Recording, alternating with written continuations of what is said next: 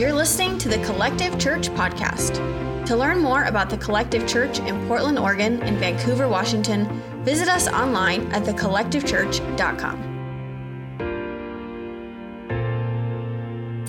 I read the scripture this week, and I actually just read it to the worship team in the back, and it's speaking of, you know, the two covenants that are represented in. There's more than two, but the old covenant versus the new covenant is represented by two mountains, and one mountain is Sinai, where the law was given, the law of Moses was given, and the other is Mount Zion. And the writer of Hebrews is speaking to Jews who understand this. This is part of their culture. This is part of what they know and who they are. And you know, I was just, lest we get heavy in our spirit with the task at hand. Like I just think, for me, this last week was a recalibration of sorts, which we need recalibrations all the time, right? But just a recalibration of like, okay, what am I doing? What on earth am I doing, for heaven's sake? You know, and what's my mission? Okay, what's our mission? Okay, what's my mission? Okay, why are we doing all this? Because we're in this season where things are kind of swirling right now, and there's a lot going on. And you know, what the message last week was, you know, the air is getting thin, and Rachel will have that podcast up in a bit, and listen to it. It's amazing. We love you, Rachel. And you know, we're talking about, you know,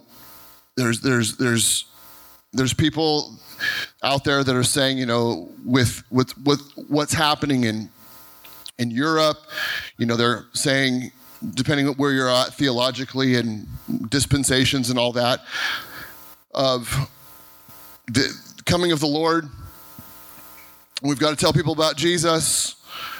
And there's like a lot, and it's heavy, and it can get heavy. And so I was just like, Lord, like, help me not to get wrapped up in, like, I want to, the spirit of those things and not the burden of those things. Like, with my focus being on Jesus.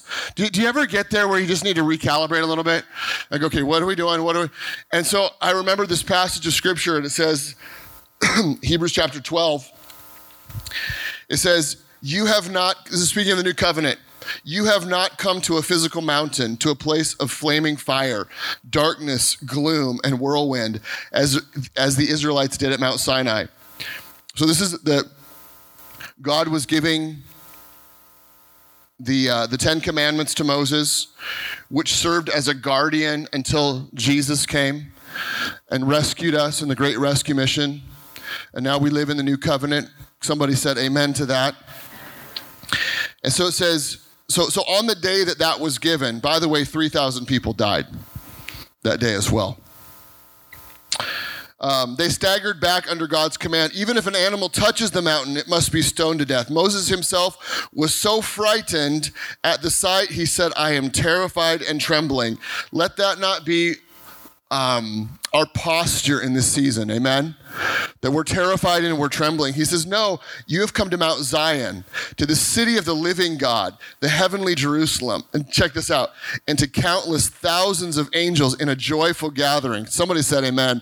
You have come to the assembly of God's firstborn children, whose names are written in heaven. You have come to God himself. Thank God for the new covenant. The people in the old covenant were terrified by God. They were terrified. Even if an animal touched the mountain, it would die. Moses was like, I am scared of God.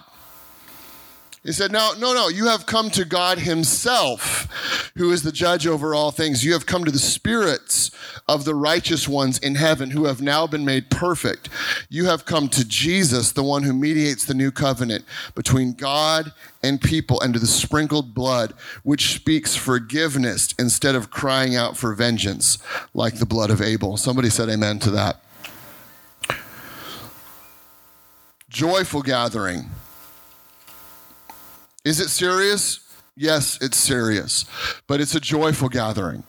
It's our names are written in the Lamb's book of life. As believers, as people who have received Jesus into our heart as our Lord and Savior, who have confessed him as Lord, who believe in our heart that Jesus died and rose again, we are saved. Therefore, we are now the righteousness of God in Christ Jesus. And I love it, we have come to Jesus. So not only do we have access to God, we have access to Jesus, who forever lives. He sits at the right hand of the Father, and he is making consistent, constant intercession for us. The Bible actually tells us there's two places. It says that the Holy Spirit is praying for us and that Jesus is praying for us. So can I give you good news today? Jesus and the Holy Spirit are praying for you. They're interceding for you today. This is good news. You're not alone. Y'all needed another hour of sleep. You're not alone. The main thing I want to talk about today, Sean, would you throw that photo up? The main thing that I wanted to speak about today is that Tualatin won the state championship yesterday. Best team in Oregon right there, friends. And so we're gonna show the game film from yesterday, and we're gonna mute some of the things I yelled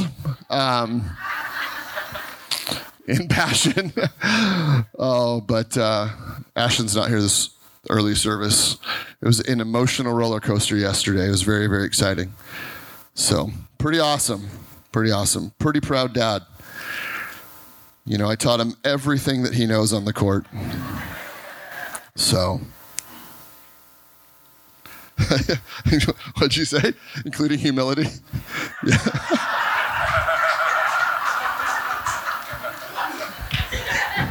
And now Jenny will be preaching this morning. Oh, that's good. Praise God. Turn now in your Bibles to Galatians chapter 4. Thank you, Jesus. Y'all doing good? Okay, we're going to kind of introduce a concept, a thought this morning that I want you to meditate on this week, to think about. You know, to meditate means to mutter to oneself, to think about, to ponder. Do you know that the scriptures, the best way for you to receive the scriptures are not to just peek at them on a screen once a week. The best way to get the Word of God into your heart is to actually read the Word of God and to meditate and mutter to oneself and to think about it. That's why in Psalms there's a stop and think after certain passages. It's the word Selah. Stop and think. Stop and think about this. Don't just move on quickly. Stop and think about this. And I was telling some of the leaders that I don't even know how many times I've read Galatians, and I think chapter 4 is one of those ones where I'm like, okay, I'm in chapter 4 and I can't wait till chapter 5. I love chapter 5 of Galatians. It so highlights and it so exposes our sin nature, the sin nature, our flesh. What happens when our flesh gets out front, and then it highlights what happens when our spirit man gets out front, and it really tells us who we really are as children of God. And so I think, have you ever been so excited to get somewhere that you like forgot the part of like right before of getting to there? It's a blur. I think for me, chapter 4 has been like a blur. I'm like, I can't wait to get to 5. 5 is so good, and I skipped over. I didn't skip over, but there's just timing.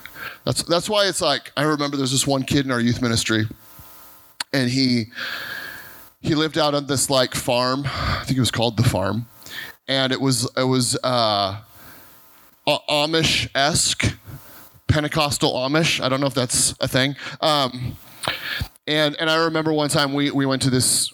We were at this youth conference, and there was all these breakout sessions, and I saw him out in the hallway, and I'm like, hey man, what you doing? Which one are you going to go to? He's like, I already know all this stuff. So I'm just hanging out. And I was like, oh, okay. Spirit of religion, I cast you out in Jesus' name. But, it's interesting how even when it comes to one of our favorite books of the Bible or things like that, it's like, it's so, the Bible, the Word of God is so layered and it's so deep and it's so spirit-based that you can read it 1,000 times and you can get new revelation every time that you read it. Every time that and sometimes you don't get revelation. Sometimes, but just because you don't get revelation doesn't mean it's not doing something. You're actually watering the seeds of the fruit of the Spirit that are maybe lying dormant on the inside of you. You're watering those seeds so that those things can grow. When the Word of God is sent forth, it never returns void. When it goes out, it does what it was meant to accomplish. It doesn't come back to us void or purposeless. Amen? Okay, so Galatians chapter 4, verse 21 says this. And this is kind of a deep, it's not deep, but we're gonna touch on it this morning. And I want to ask a couple questions, and we're going to think on some stuff. So Holy Spirit, help us as we go. It says, tell me, you who want to live under the law, do you know what the law actually says? The scriptures say that Abraham had 2 sons, one from his slave wife and one from his freeborn wife. Do y'all remember that story? Abraham and Sarah, and they had a concubine named Hagar. And Sarah and Abraham had been promised a son. God had promised him a son. God had promised that his descendants would be as numerous. Remember when he brought him out of the tent? And he said, Abraham, look to the sky above. That's how many descendants you're going to have. And here, Abraham and Sarah are advancing in age, and they're getting antsy. And they're getting like, okay, God, do you know what's going on? God, do you see us? God, do you remember us? How many have been there? How many have been there? Yeah, there's things in my life right now that if I allowed myself, and maybe in a weak moment, I'm there. Like, God, you promised this. God, I don't see, I see that it's a little bit maybe past time from when I would have probably accomplished that. God, I probably would have done it a few years ago. Just to be honest, God. But now we're a little bit further along. And so they're in this moment where they're like, God, you promised. God, we believe you, but we're a little frustrated with the timing right now. So what did they do? They patiently waited. No, they didn't do that. Sarah said, hey, Abraham, why don't you sleep with Hagar? And that way we'll have a son. It's not your perfect plan. It's not your plan, God. But because we're impatient, because we don't actually fully trust and believe that you're going to do what you say. Because here's the thing too, is the physical world tells us things. It's like my body is not in a place where I can actually do what God's saying. My body's not operating in a way in which God says it's going to operate to produce what God said it's going to produce. So we start taking clues from the physical realm. We start taking clues from the natural world. Can I tell you that can be a really dangerous place to be? It's a really dangerous place to be taking our clues. So God, you promised this, and God, if I stay here, or if I don't do this, God, if I don't push in this area, if I don't press in this area, if I don't work my way into this area, then it'll never happen. It'll never happen if I don't do something. And it's like the Holy Spirit hasn't even asked you to do any of those things, but you're like, I'm going to do these things because it actually makes sense, and the natural world around me is actually telling me that this makes sense. That's where even like God being in charge of our finances, it's like we don't look at the natural markets and say, well, we can't give right now because gas is high. Sorry, I just went there. We can't give right now. We've got to pull back on what we had promised God, what God had spoken to our hearts. We actually have to pull back now in human effort and in human attempt to make this thing happen. You think God is freaked out about gas prices? You think God can't provide everything that we need above and beyond what we need to pay for tanks of gas in Jesus' name? The extra anyways. To tell you, stay the course of faith. Stay the course of faith. Stay the course of faith. Keep believing that God's going to do what he said he's going to do. Stay the course of faith. Stay the course of faith. The scriptures say that Abraham had two sons, one from his slave wife and one from his freeborn wife. The son of the slave wife was born in a human attempt to bring about the fulfillment of God's promise. Drop the mic, let's go home. Could the law, could the old covenant be any different from the new covenant? Could they be more opposed? The old covenant is, I'm going to do things to bring about God's favor. I'm going to do things to fulfill God's promise in my life.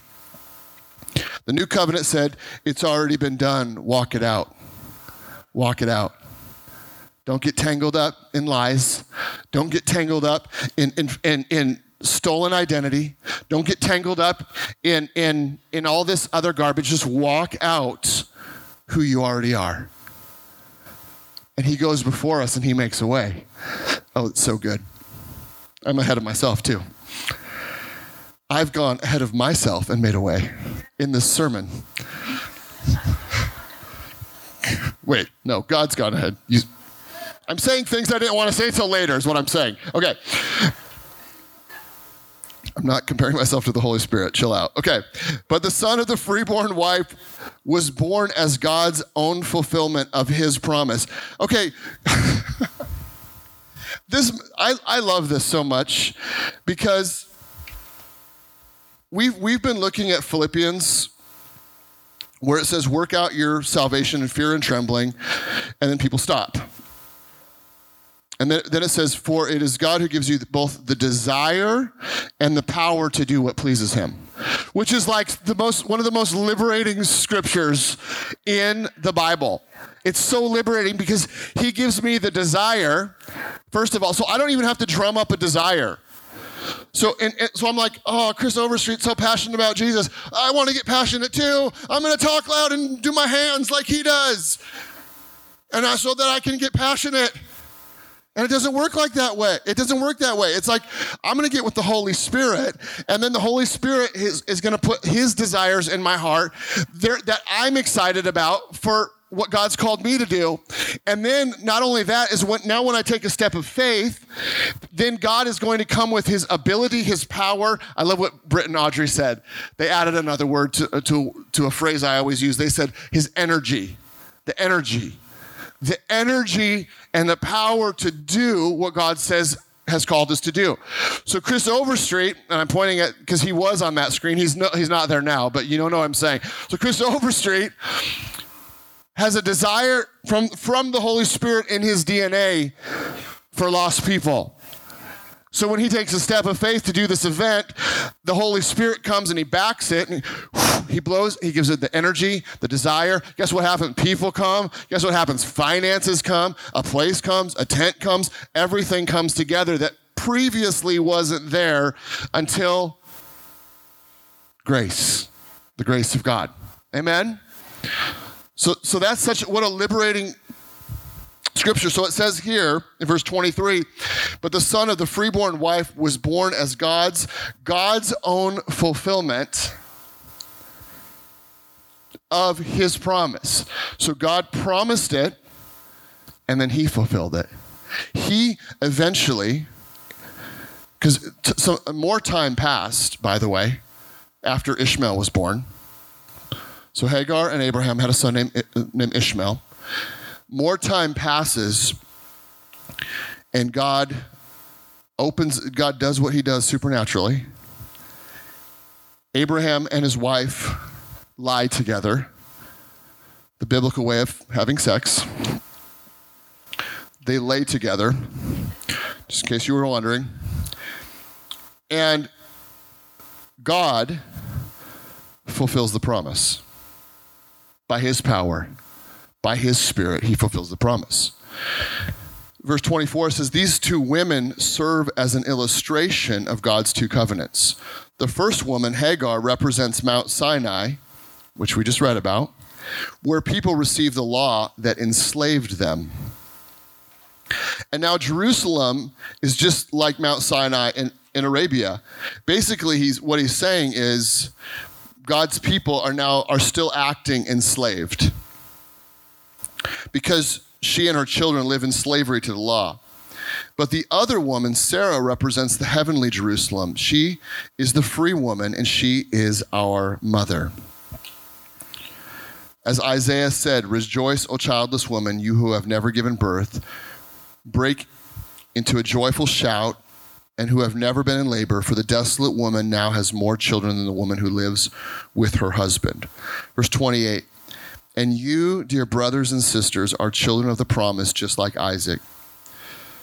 But you are now being persecuted by those who want you to keep the law. Just as Ishmael, the child born by human effort, persecuted Isaac, the child born by the power of the Spirit. But what do the scriptures say about that? This is so harsh. This seems so harsh, by the way, when you read this. When you actually read this and realize that real people were involved in this, this actually seems, this type and shadow, it seems very, very harsh. It says, get rid of the slave and her son, for the son of the slave woman will not share the inheritance with the free woman's son. So, dear brothers and sisters, we are not children of the slave woman. We are children of the free woman. And actually is the day after Isaac, who was a sign of the new covenant, a sign of the promise. The day after Isaac, or the day Isaac was weaned, they were throwing a celebration. And what did Sarah see? Sarah saw Ishmael, the law, mocking her son, Isaac. And she told Abraham, she said, you get her and you get that boy, and they're gone. And they were sent away. Now, God is compassionate for you who are like, oh God, that's so hard to, you cry at the Humane Society commercials, and you're like, you have a tender heart towards things and humanity and animals and people, and you're like, that is so harsh. God graciously sent an angel who met them and took care of them and sent them, but the principle, I just wanted to tell you that story so y'all feel good. But the principle is Sarah said, no. These two ideologies cannot coexist. These two children will not be able to live together.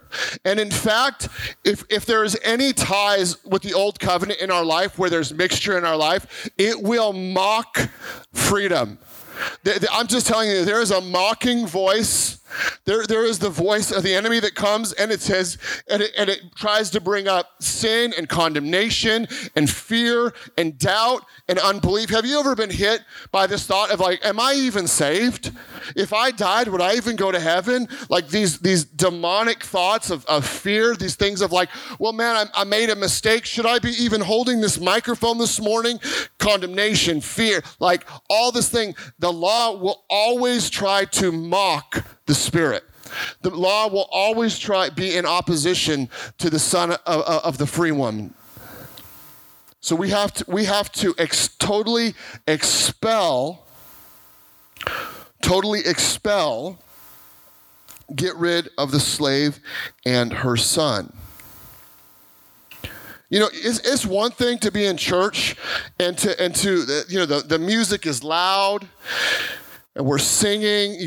We can sing over the top of that mocking voice of Ishmael. It may work at church, but I'm telling you, it does not work in the middle of the night. It does not work in the middle of the night. That thing will mock. That thing will come against. So I believe this. Here's what I believe. I believe that the Holy Spirit, one of the roles of the Holy Spirit, and Jesus talks about it in John. In fact, before Jesus ascends to heaven, before he leaves, and he tells the disciples, hey, guys, I'm going. I know this is not what you expected. I'm going, but I'm going to send the helper, the paraclete.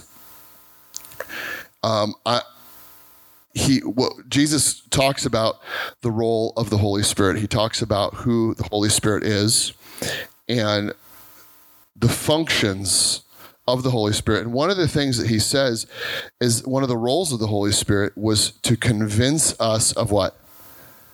Convince us of our righteousness. Convince us of our righteousness.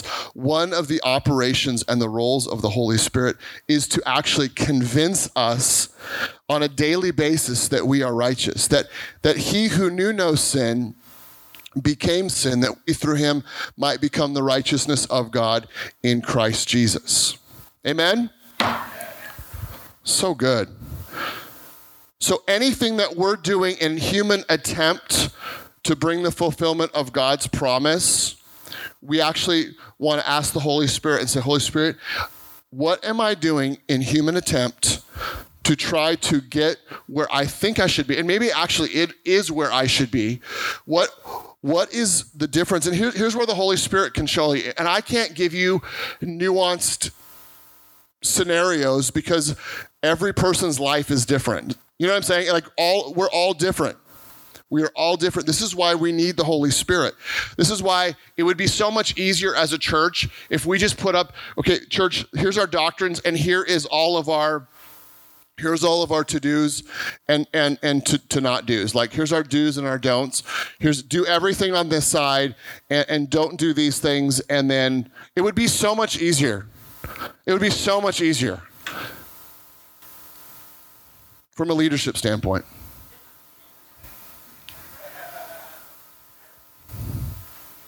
But what would it be? It would be human effort. It would be human effort to try to bring about the fulfillment of God, the fulfillment of the promises of God. It would be human effort.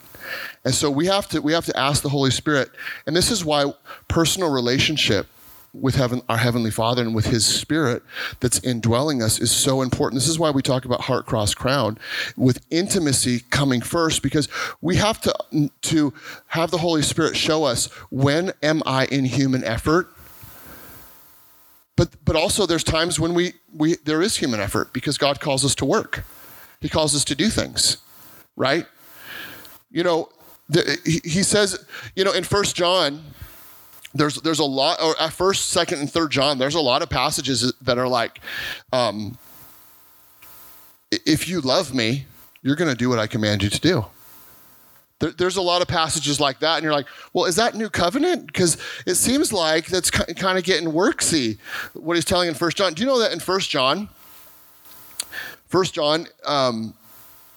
John is writing, and he says, well, he's speaking to Gnostics. How many know what Gnostics are? There was an idea. It wasn't a religion, but it was an idea that was being floated around on like in different. There was a bunch of different facets of it, but one of the facets of Gnosticism was this, and Gnosticism had come in to where John was writing this letter, I think somewhere close to Ephesus, and what had happened was, people who had started out in just believing Jesus and receiving Jesus, people were starting to come in and to pervert the gospel and saying, no, God didn't actually come in the form of Jesus. He didn't actually, because what the Gnostics believed, they believed that the spirit was good, like our spirit was good, and that the flesh was evil. Like the flesh was like not just evil, but it was filthy. And it was actually disconnected. And so when Jesus came, they believed he was like a mirage almost, or I would say like a hologram now, that he wouldn't actually come in a body. Because bodies are filthy and bodies are evil, and we can't wait to be done with this age for these filthy bodies. But here's what that teaching led to. That teaching actually led to people saying, okay, my spirit, like this is not Ben. This is not Ben at all. This is not a Debla at all. This is not him. You're actually not seeing him because it's actually just his spirit inside of him. So it wasn't body, soul, spirit. Because the scriptures talk about our body, soul, and spirit. We're a triune being serving a triune God. And it's all, he's redeeming all of it, right? And so it's like there's just my spirit, so I can do anything I want with my body. And what they were starting to teach. And you start to read, you read about Gnosticism and go back and read 1st, 2nd, and 3rd John, and you're like, that's why he wrote that. That's why he wrote that. That's why he wrote that. Oh my word. So they were basically saying, it's just my spirit. And so anything this filthy exterior touches, it doesn't matter. So I can have sex with anyone I want. Orgies. I mean, you start to read about what was going on, and they just said it's all. I don't have to be kind to people.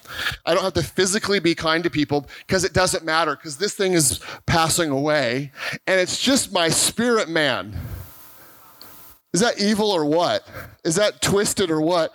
But it started to get into the church, and they started to teach that. So when we start reading the writings of John, you have to understand that John was saying, no. If these things aren't present in your life, if you say you love Jesus but are sleeping around with everybody, then we actually know that the love of the Father has not been perfected in you. We actually know that you don't actually have a relationship with Jesus because you're actually not following the great commandment, which is to love God and love others. Isn't that wild? So it helps us to understand, what's being said in there. And, I think about like reading John chapter 2. Oh yeah, sorry, 2nd John. Oh, I can't remember where it was. But he literally, if you read through 1st, 2nd, and 3rd John, he'll start talking about like actually no. We saw Jesus. We touched him. That's 1 John chapter 1. We touched him. That's why he goes into such great deal of saying, no. It was actually, Jesus was in a physical body. He was we touched him. We were with him. We sat around the campfire with him. We told stories. We laughed. We felt the warmth of his hand on our arm. We actually were with Jesus. And then it goes on to talk about a bunch of other things in regards to coming against this whole thought of Gnosticism. So sometimes, I've wrestled with these thoughts. I've wrestled with these, and it's okay to wrestle with Scripture, by the way. I heard somebody say the other day, they said they were reading a book, and they said in this book, and I'll tell you about this book later, not today, but in this book, there was so many illumination. There was so much illumination of scriptures that it was like, sometimes I'll be reading, I'll read a scripture, I'll be like, you know what, I'm going to put that one on the shelf.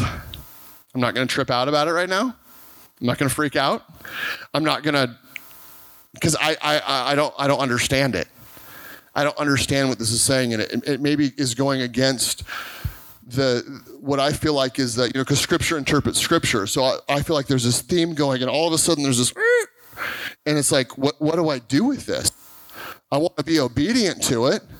I don't want to I don't want to miss anything, but I don't know what to do with the Scripture. And so you kind of put it on the shelf and go, I'm trusting the Holy Spirit's going to give me revelation. He's going to show me something on that later. How many know what I'm talking about? And you're like, who is it? It was Mark Twain that said, it's not the Scriptures I understand that, was it not bother me? What did he say? That what? Yeah. He says, it's not the ones I don't understand that bother me. It's the Scriptures I do understand that bothers me. Yes, that was a great quote that I just verbatim Mark Twain. Okay. Perfect.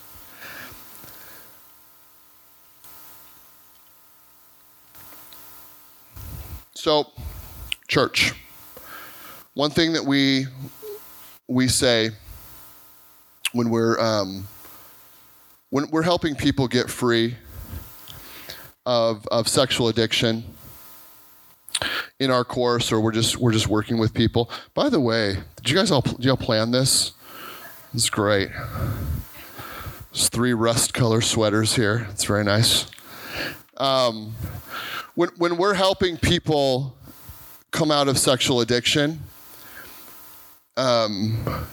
it's interesting to me how it's human nature. Everyone always wants like a to-do list right away. And in fact, we just did a 10-week course. This is not an advertisement, but we're going to do one again. We just did a 10-week course. You can go to our website. And we didn't even drop the to-do list until week 8. Because we were just trying to break this mentality of I have got to do more. I've got to get it done. So we were going over identity. We were going over what God's intent and plan is for sexuality.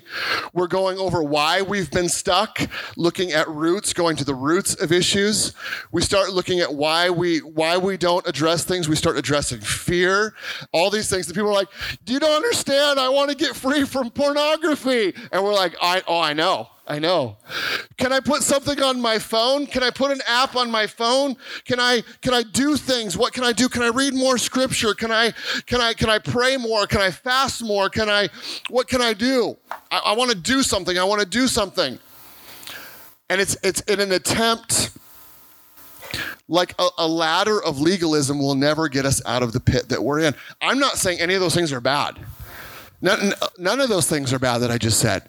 But if it's not birthed out of new covenant, out of knowing who we are in Christ Jesus, and not laying hold of who he calls us to be, that we are the beloved, that I'm actually starting and operating from a place of being perfect with God, like that my spirit man is in complete perfection. When God looks at me, he sees the sacrifice of his son, Jesus, even as that person is potentially looking at pornography that week. Spirit man is perfect. And that's a hard one to wrap our spirits around. Because we're like, no, I'm not perfect now. No, you still need regeneration. Not regeneration. You still need to be renewed. Your mind needs to be renewed. There's a bunch of things that still are in a process, but you are operating and starting from the place of perfection, of complete righteousness with your Heavenly Father at that moment. And so just starting to do things, starting to make a list that I'm going to hold myself to, and then I'm going to not do these things, or I'm going to do these things, and this is what I'm going to do. And then what do we end up doing? We end up breaking our own list. So now we're breaking all sorts of things. We're breaking promises. We're breaking our own list. And we're finding out that legalism doesn't get us out of the pit that we're stuck in. And what is it? It's Jesus. It's Jesus. It's fixing our eyes on Jesus. Listen, can I just tell you something really quick? Do not fix your eyes on your own consecration. Do not fix your eyes on your own consecration. That actually becomes idolatry, by the way. There are whole movements where it feels like idolatry wrapped around consecration. We're constantly talking about how consecrated we have to be, that it's like so my focus is in my consecration to God. My Nazirite vow that I've taken with God. Listen, it's about the Nazarene. It's not about the Nazirite vow. It's not about the vows that I take for Jesus. It's about Jesus himself. Amen? It's about fixing our eyes on Jesus and spending time with the Holy Spirit so that the beloved identity of who we are begins to operate and begins to take root and take hold in our life so that we can walk out the plan of God for our life in Jesus' name. Listen, I'm telling you, there is freedom in Jesus' name. There is freedom from pornography in Jesus' name.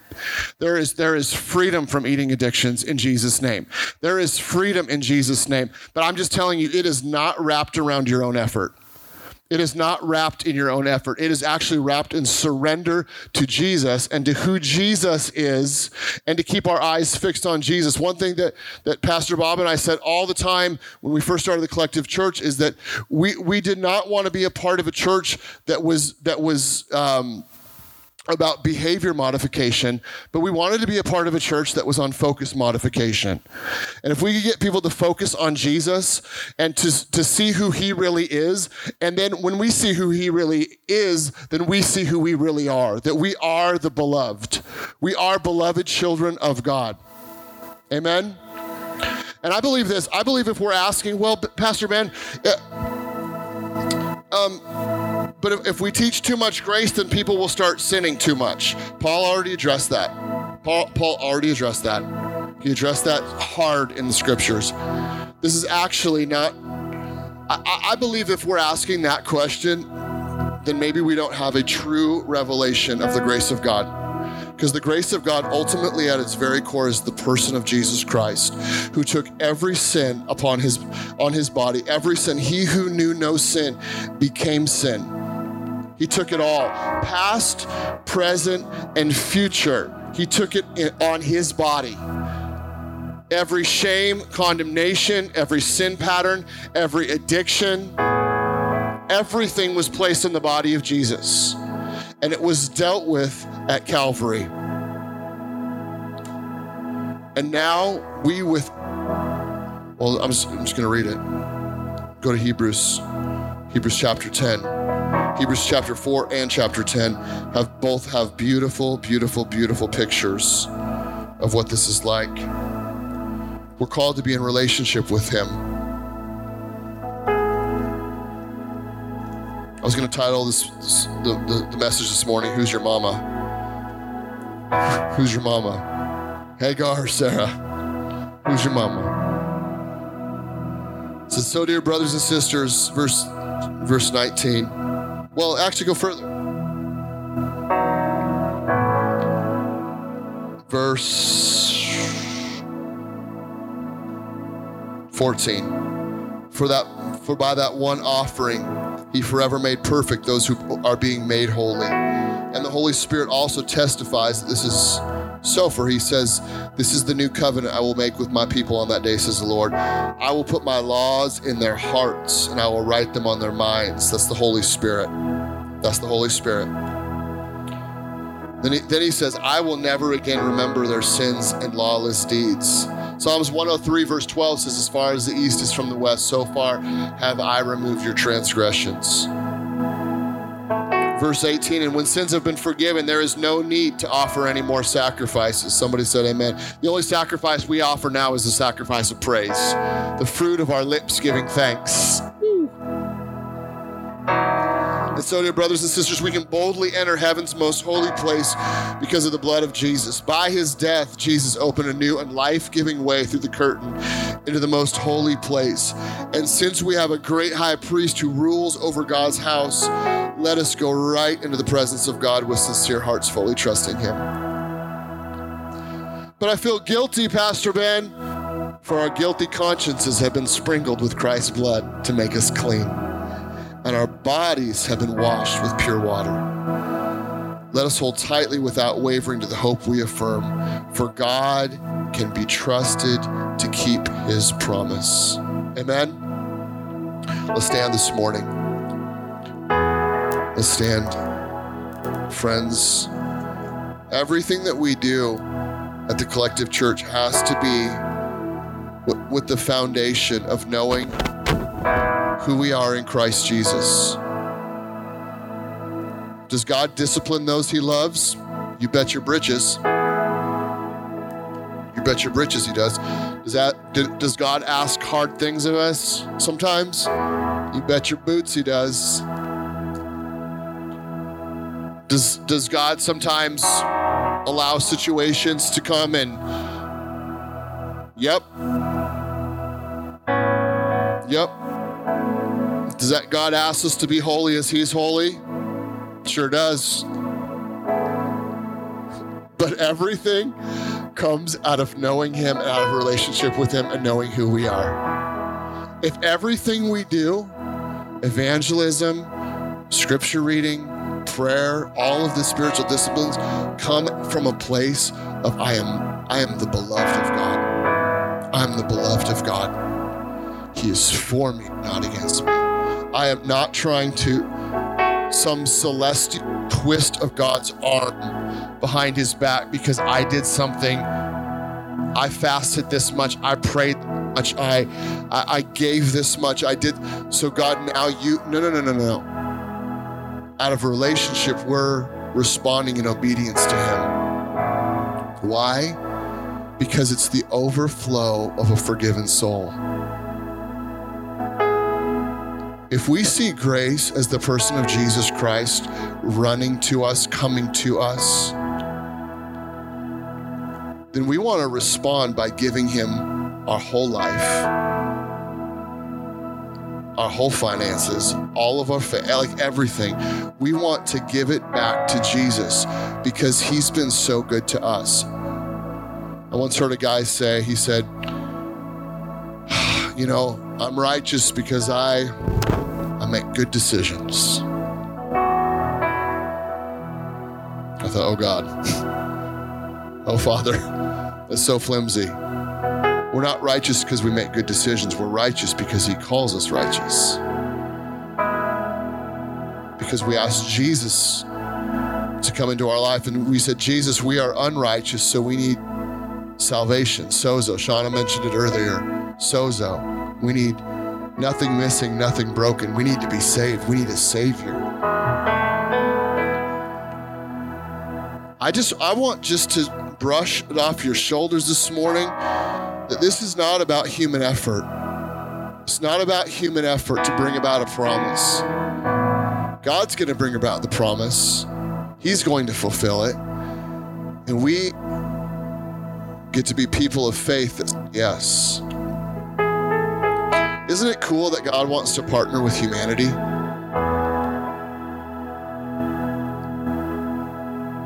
God could have set this thing up like Lord Business in the Lego movie. But no. He said, no, I want to give my people free will. Free will, because without free will, it's not love. It's not love. So Father, we thank you this morning for your presence in this room. Father, I declare over your people this morning that you are the beloved of God this morning. And I just pray that every accusing voice of Ishmael, every accusing voice of legalism, every accusing voice that would come against you and say you're not doing enough, you need to do more, you should have done better. Moms, I know the enemy comes after you moms and says you're not a good enough mom. Dads, you're not doing enough.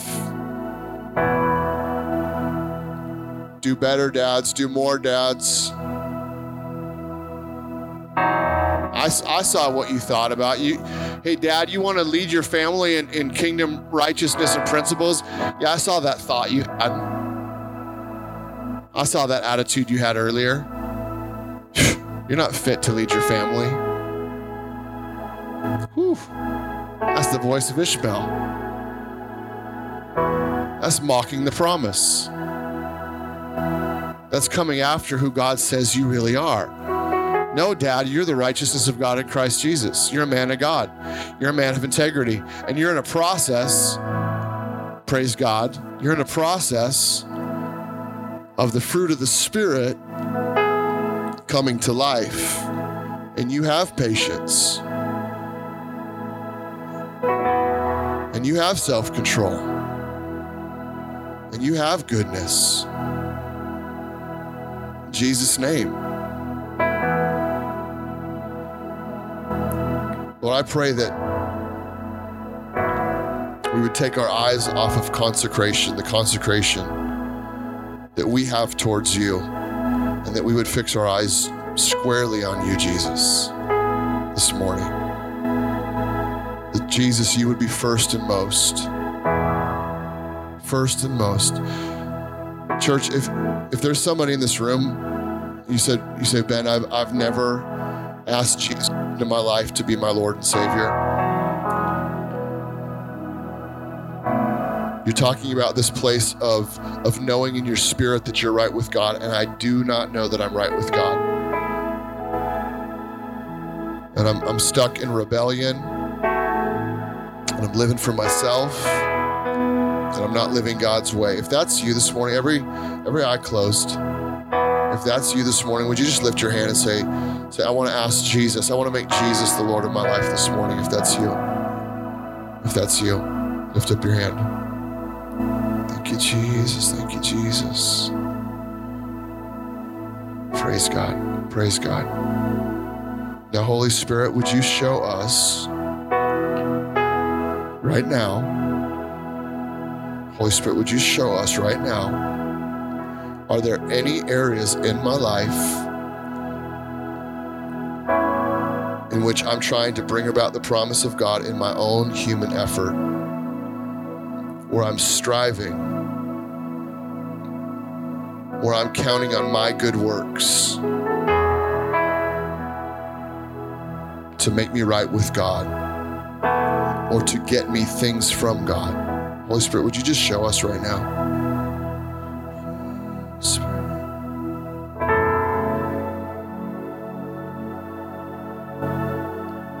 Now, Holy Spirit, would you just show us? So you be asking him this week, Holy Spirit, would you show us areas of obedience and faith that you want us to start walking in? Would you right now, Holy Spirit, convince your people, your sons and daughters, of their righteousness?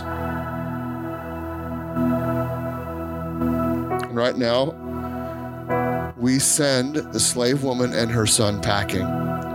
We say, every voice of the accuser has to go in Jesus' name. Every allegiance to the law has to go right now in Jesus' name. Every accusing voice of the enemy has to go right now in Jesus' name. In Jesus' name. In the name of Jesus, in the name that's above every name right now, every accusing voice, you have to leave. You have to leave. This is a child of God. We are children of Sarah is our mother. Mount Zion is our mountain. This is where we worship. The joyful gathering of the saints, the ones whose names are written in the Lamb's book of life, the ones who stand in righteousness with Jesus. Jesus, you said that the word says that Jesus was the firstborn of many brothers and sisters. So Father, we thank you this morning. God, I pray right now, just a rest, a peace. Would you lift your hands? I just sense a peace of God right now. Come, wind of the Spirit, and blow in this place. Right now, in Jesus' name. Peace. Peace. If he has spoke it to you, if he has promised it to you, he will be faithful to fulfill it. Here's what we can say today. We can say, God, we trust you. God, we trust you. God, we trust you. God, we trust you this morning.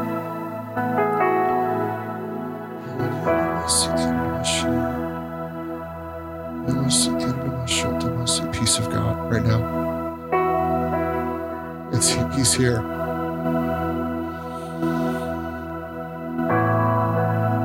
He's here. He's walking through the room right now. Just let him touch you. Just let him touch you. Striving is over. Striving has ceased. We receive right now. We receive. We receive his desires. We receive his energy, his grace.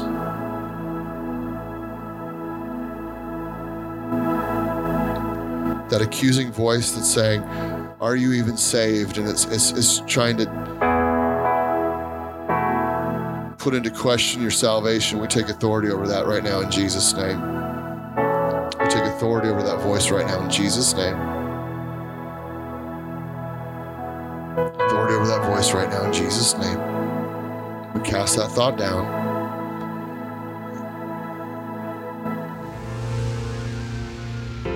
Thanks for listening to the Collective Church podcast. To find out more, visit thecollectivechurch.com.